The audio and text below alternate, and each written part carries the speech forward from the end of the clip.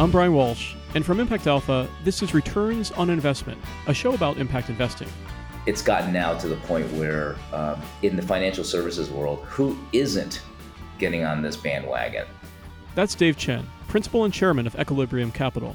Dave's a regular contributor to our Institutional Shift series of conversations. Today on the show, Impact Alpha's David Bank chats with Dave about the big private equity players getting into impact investing. Let's jump right into their conversation. Hi, I'm here again with Dave Chen from Equilibrium Capital, who's become kind of our institutional shift expert. I guess expert is fair, don't you think, Dave? I always wanted to be a talking head on Dave News. You're a pundit of this institutional shift. And I will say, we had a great conversation back in January. We put out a podcast, Things to Look Out For in 2019. And it's kind of been like the table of contents for the year. We've just been ticking down some of the events that frankly, you called back in January. Well, thanks. The one that I think a lot of people when we had this conversation in January that may have been a little puzzled by was when I made the forecast that we were going to see everybody and their brother enter into the sustainable infrastructure fund management area and launch a whole bunch of products, and that companies or fund managers like Ares were going to do it. I don't think people really realized sort of the significance or the inside, in many ways, the inside significance or the inside joke about that, given the fact that, Ares has historically been a distressed debt provider. It's $160 billion size, but that they're primarily a distressed debt provider. And here they were entering in with a sustainable infrastructure fund to go save the planet. It's better than that. You mentioned Ares and Blackstone, and in the space of about a couple weeks ago, they both, news broke at least, that they both were building out infrastructure funds. Blackstone actually hired ahead of that and made a more formal announcement. Ares kind of leaked out, I think, because they were pitching to investors. Yeah. And just tell us what infrastructure funds. There's a phrase going around of social infrastructure, which I think even makes it bigger than just sewers and pipelines, right? Yeah, I think historically infrastructure would include some of the things that, in fact, our firm does. Waste to energy, waste to water, water treatment facilities. That whole genre of taking waste streams and converting them into things of value. Or wind and solar. Now, when you conclude social infrastructure, that includes things like hospitals. It includes things like senior housing. It includes things that are associated potentially in university settings. And so it starts to broadly define, and maybe some people would say that it's maybe too broad, but you start to define categories of infrastructure, real estate, et cetera, that are now serving a community or targeted community purpose. I always like to use the journalistic dodge, which is, explain it to me so I can explain it to the readers. But what is the difference between a private equity fund, as we've seen with the TPG Rise Fund, or what KKR is raising for their Global Impact Fund, and an infrastructure fund? Infrastructure started with the idea that basic social infrastructure like roads, telecommunications, water, sewage were all things that up until the time infrastructure funds started were really thought of as purely community good and governmental assets. And as we started to see that those assets either had value by themselves because they had income streams, or whether municipalities saw the opportunity to sell them off and take them off the public balance sheet and into the private sector, both to free capital, but also to allow for future investments in those areas. You started to see that whole area of quote unquote public-private partnership, and infrastructure funds started to grow to buy things as diverse as airports, ports, tollways, bridges, things like that. Is this privatization of public goods? It oftentimes is associated with that, and oftentimes it's associated with the expansion and the future investment in those kinds of things. And the other distinction is that an infrastructure fund, as you said, has a steady cash flow. It's not we're not looking for like tech unicorns. This is not venture capital. This is like single digit steady returns, right? Correct. Correct.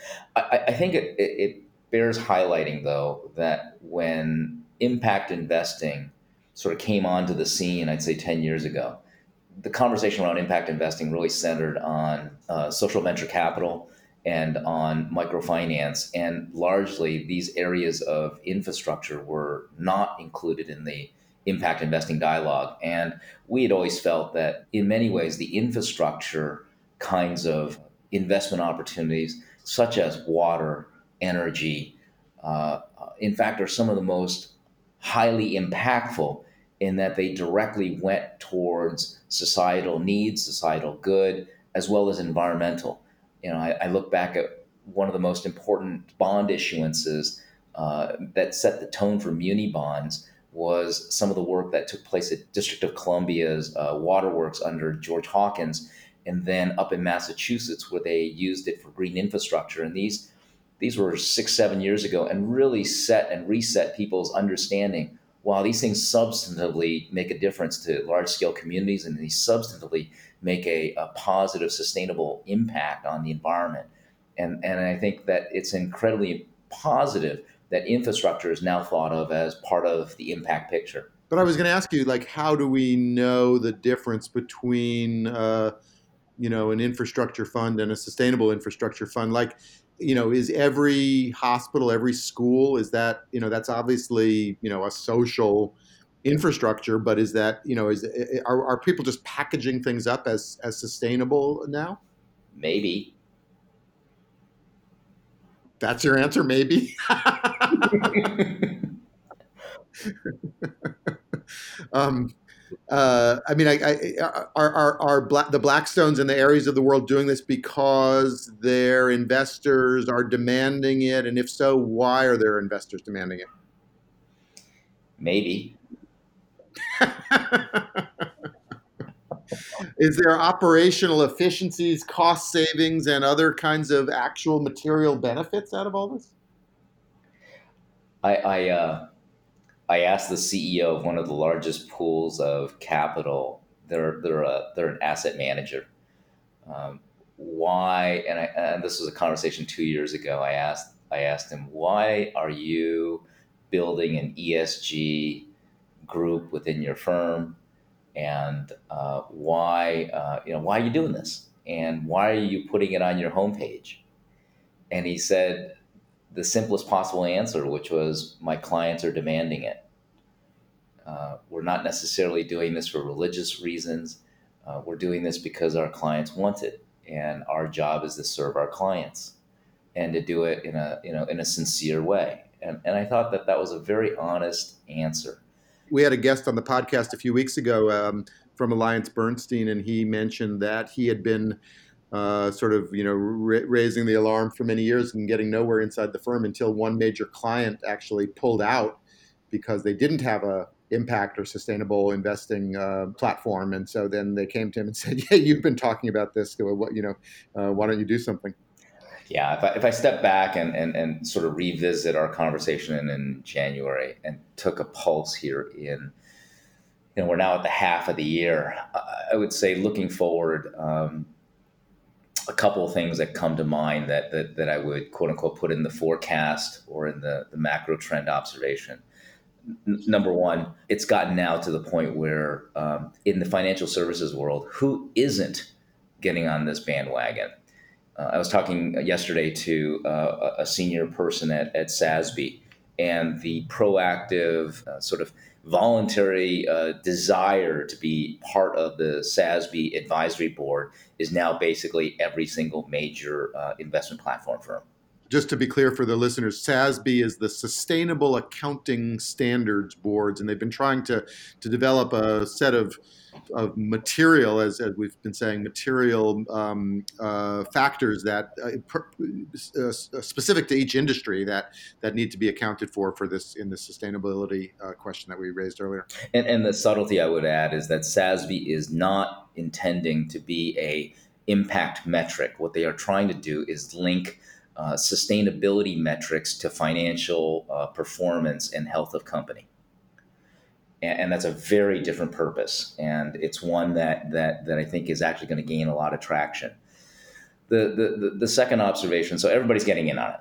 The second observation is I think that we're starting to see the next wave of market segmentation. That is, firms that are doing it for precisely the reason I articulated, which was because clients demand it, and then a very, very small set of these new firms that are starting to understand, and they will not use the impact word. They will not use the impact word, but they're starting to ask the question, how can we use the capital markets now and these large asset bases that we control to actually influence the marketplace and to influence it from a sustainability standpoint? And how can we influence it in terms of the directionality and the trajectory of sustainability macro trends?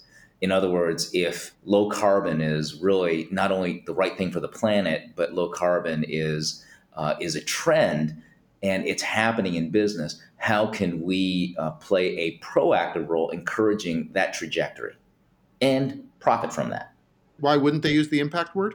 Impact is still associated with a whole set of attributes, and I think that I teach this in the class. There's a number of subtleties here. One is that many of these large scale platforms will ask about the impact word, but they're going to be more focused on, in our minds, on the risk management exposure of the various sustainability, climate, demographic issues, but also the opportunity set that's available for them. So impact still means concessionary or below market returns in that context. And so they want to just say, these are material, these are opportunities, this is risk reduction, Yep. this is real business, not ideology. Absolutely. And it's interesting. It's funny, when it rains, it pours.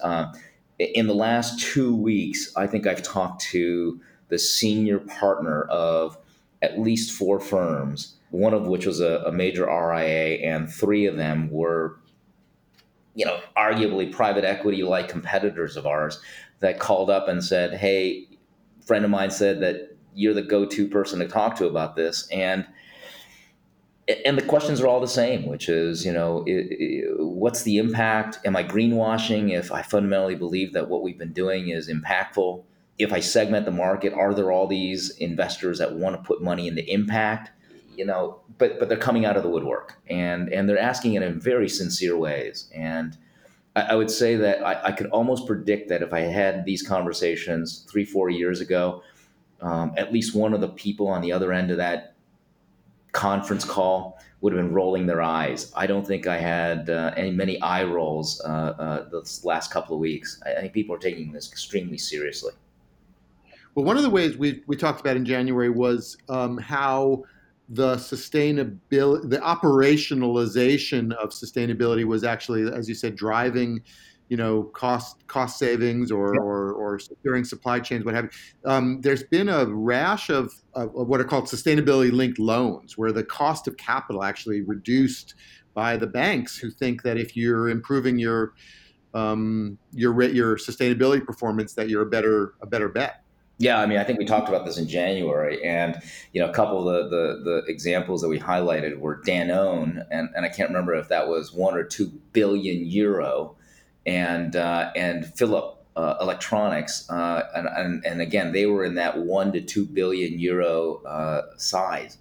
We're going to see more of that, and we're going to see it from, I think, legitimate use of it for sustainability purposes, but we're going to see it from unconventional places. See the borrowers or the lenders? Both the borrowers and the lenders. All right.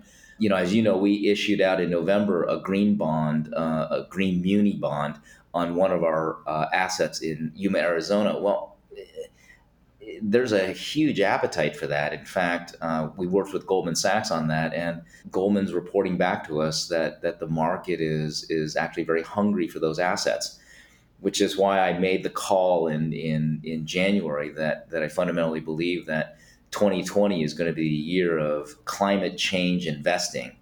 And it's not that we haven't been doing parts of that, but 2020, you're going to see banner headlines around this. I wouldn't be surprised if the Times Square banners that some of the financial institutions have out there, aren't going to be blaring, invest in climate change, this ETF and that product line. Take a hunk out of, save the glacier. I think we're going to hit this in a big way in 2020. And I think the other one I'll stand by is 2020. We're going to see announcement after announcement from capital markets about something to do with plastic, something to do with the recycling of specifically plastics and the uses of plastics and the reduction of plastics. And hopefully we'll see some innovative financial instruments that incentivize the counter use of plastics. But I think 2020, we're going to just see a whole host of announcements around that. Interesting. Well, on climate change, there is a set of things that caught my attention, which is, and we said it back then, that climate risk hadn't yet been priced into the market. And there have been a set of reports that tried to quantify that. And what was interesting to me was that they basically said when it does get priced in, it's going to come all of a sudden, not necessarily gradually, or maybe gradually and then all of a sudden, and that there'll be a climate shock in a sense. And I think the Bank of England just last week said something to that same effect. That even though it's on everybody's minds now, it's still not priced in. How can that possibly be? I'd make the argument that it's already being priced in. It's interesting. One of our good friends that came out of the hedge fund industry made a tremendous amount of personal wealth in that, retired at a young age, took a walk about 7 years ago to try to learn about how he could use his skills and the impact word and everything like that. And, for a guy of his background, he was incredibly humble. And I think part of it was because he came from such humble backgrounds. He decided a few years ago to go back into the industry and try to use his impact insights in the energy area. And he raised a fair amount of money from his old clients, and he just announced to me, didn't announce, he just told me that he was shutting it down. And it was interesting what he said. He said that the way that he made money in energy and the rules of engagement for how to look at the energy industry, he felt had fundamentally changed, and that in fact the market was already pricing in his mind a set of assumptions about the fact that these were sunset industries, and that the rules had changed, and the way that he was successful had changed, and that he needed to be understanding and taking a step back and looking at the rules of engagement as the low carbon economy is now the place where people are in fact putting their growth assumptions and treating many of the carbon industries as sunset industries. So in some ways, I think the smart money is already starting to play that out. I also think that one of the things that you said that I wanted to touch on, which I think is another trend, and these are all about the fact that the world in terms of financial services, I think, is radically shifting. And unless you're in it every day, I don't think you get to see it. You use the word operationalization of sustainability, and I would say that it's the operationalization of sustainability as a core investment strategy and as a core value metric. And I'll tell you what's happening. If you look at many of the financial services firms that opened up ESG programs 5 years ago, and look at the staffing. Many of the staffing that they brought in to run those groups either came from an NGO or a foundation background or a policy-rich background. And I think it reflected their thinking of where the center of the conversation would be, where the center of the value would be. And if you look at it, almost every firm is now reconstituting those groups and bringing in a seasoned mainstream investment experience individual that also has a distinct interest in this area. And so the kind of profile of individuals that they're having staff these functions has fundamentally shifted. We have a saying at Impact Alpha, everybody knows follow the money. We also say follow the talent. Yes. That if you get smart people, with their own career ambitions and their own goals, they don't want to just sit there and collect a paycheck. They want to make stuff happen. And so if you get all the smart people trying to make stuff happen, probably stuff will start to happen.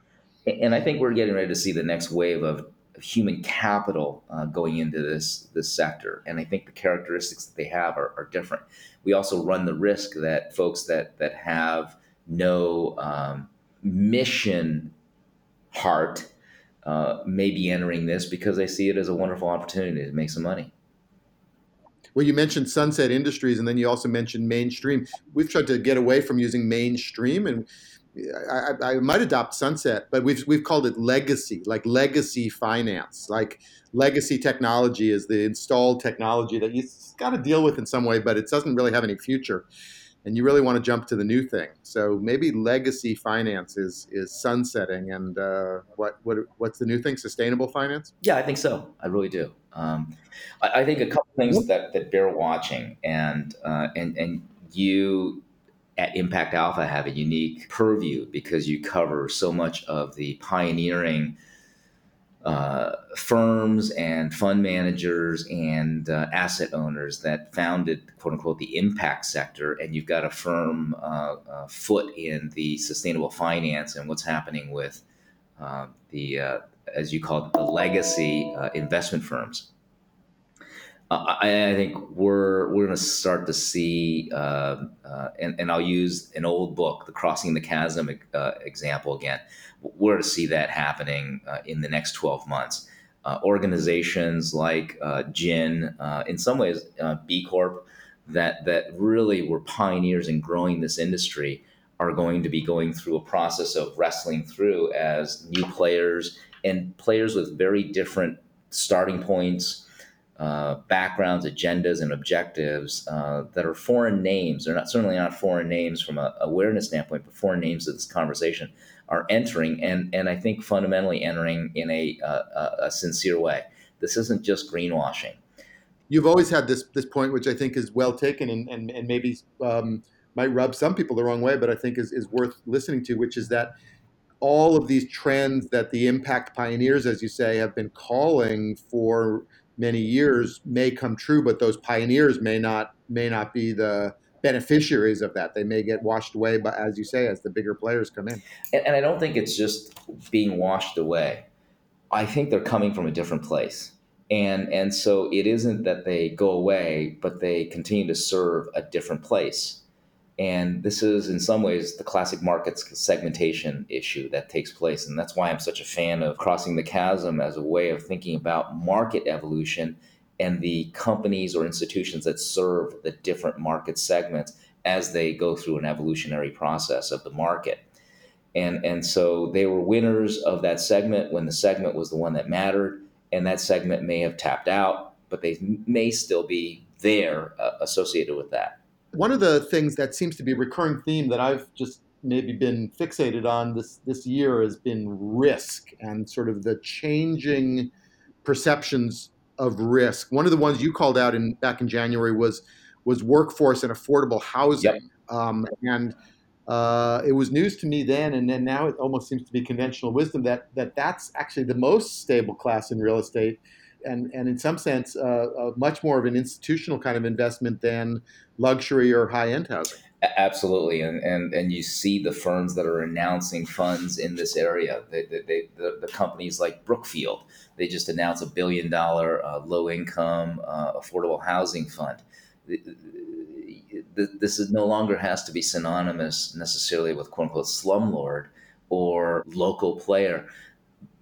And it's an unfortunate aspect of our society. The Fed Reserve Bank just published their demographic report, and it's directionally it's going the wrong way.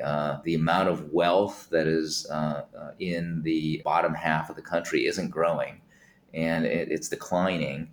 I'd be willing to guess that if you looked at the average household income, which combines the two wage earners in a family, so to speak, I'd be willing to bet that that's on a steady, flat, or slight decline. And so these trends are not good trends, and therefore it points to the fact that affordable, and workforce housing and low-income housing, which are all three very different categorizations, are all going to be, in fact, growth segments. And stability is defined by the fact that you have tenants that are waiting in line to get into those kinds of housing forms. Well, okay, so let's bring this to a close with the big question, which is, everybody's doing sustainable investing, but the world is still going to hell. That we had a podcast with that title of, not too long ago. Like, does any of this make a real difference in the real world? You can't say maybe. No, I won't. I have a note of warning, and I think I have a note of optimism, and that is that the note of warning is that when people are entering into a field, oftentimes they don't take the opportunity to study the mistakes of the past. And so oftentimes very simplistic ways of approaching these issues of sustainability are going to be repeated. I like to say that it isn't as if these problems of the world were discovered yesterday. Some of the smartest people have been hacking at this for decades. And so it isn't like the world was waiting for you to arrive with your brilliance. So I think we will see a number of mistakes made and repeated. On the other hand, the optimism that I have is that human beings like to solve problems. Again, sometimes they solve them very poorly and very, very well. And my optimism is that now that we're starting to understand that the markets can be used in some cases to address these quote unquote planetary issues, that I think we're going to see the next wave of innovation, hopefully the same kind of innovations from a financial instrument standpoint that unlocked the renewable energy revolution of the last 15 years. It just gives me great optimism that the firms that are now household names out there are now starting to pay serious attention to it. So yeah, 90% of the firms may be doing it because their clients want it, but there'll be 10% that see that there's a tremendous opportunity to influence the curve and to apply financial innovation to shifting the curve. And when that gets understood more broadly, then whole markets shift rather fast, no? Yeah, I mean, if you really look at it in the last 15 years, I'd estimate that at least just in the U.S., we shifted about $500 billion in the renewables energy area. And it's not stopping. It's accelerating. And if you put that in a global perspective, I bet you the number is, north of $1 trillion. And that's a 15-year trajectory. I think that one of the things that this puts a huge premium on, and it's one of the things that I think has stymied the impact investing sector, is that they allowed themselves to stay at the, I'll call it strategy conversation. And one of the things that I'm watching these firms that are entering now is the conversation has relatively little to do with strategy and everything to do with what are the products that can be created, launched, and deployed that match to these sustainability objectives. So the center of gravity right now is on product development and financial services product development. I want listeners to take note of that, because that's been something that folks inside the industry have talked about a lot, is where are the products? And it sounds like you're saying they're coming and they're going to be impactful. The premium is going to be on folks that can develop new products. The days of the white paper are long gone.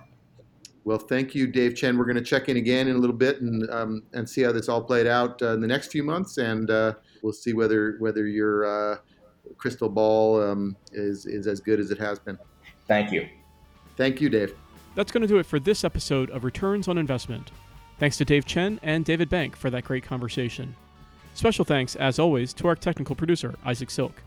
From New York, I'm Brian Walsh, head of impact at the fintech company Liquidnet.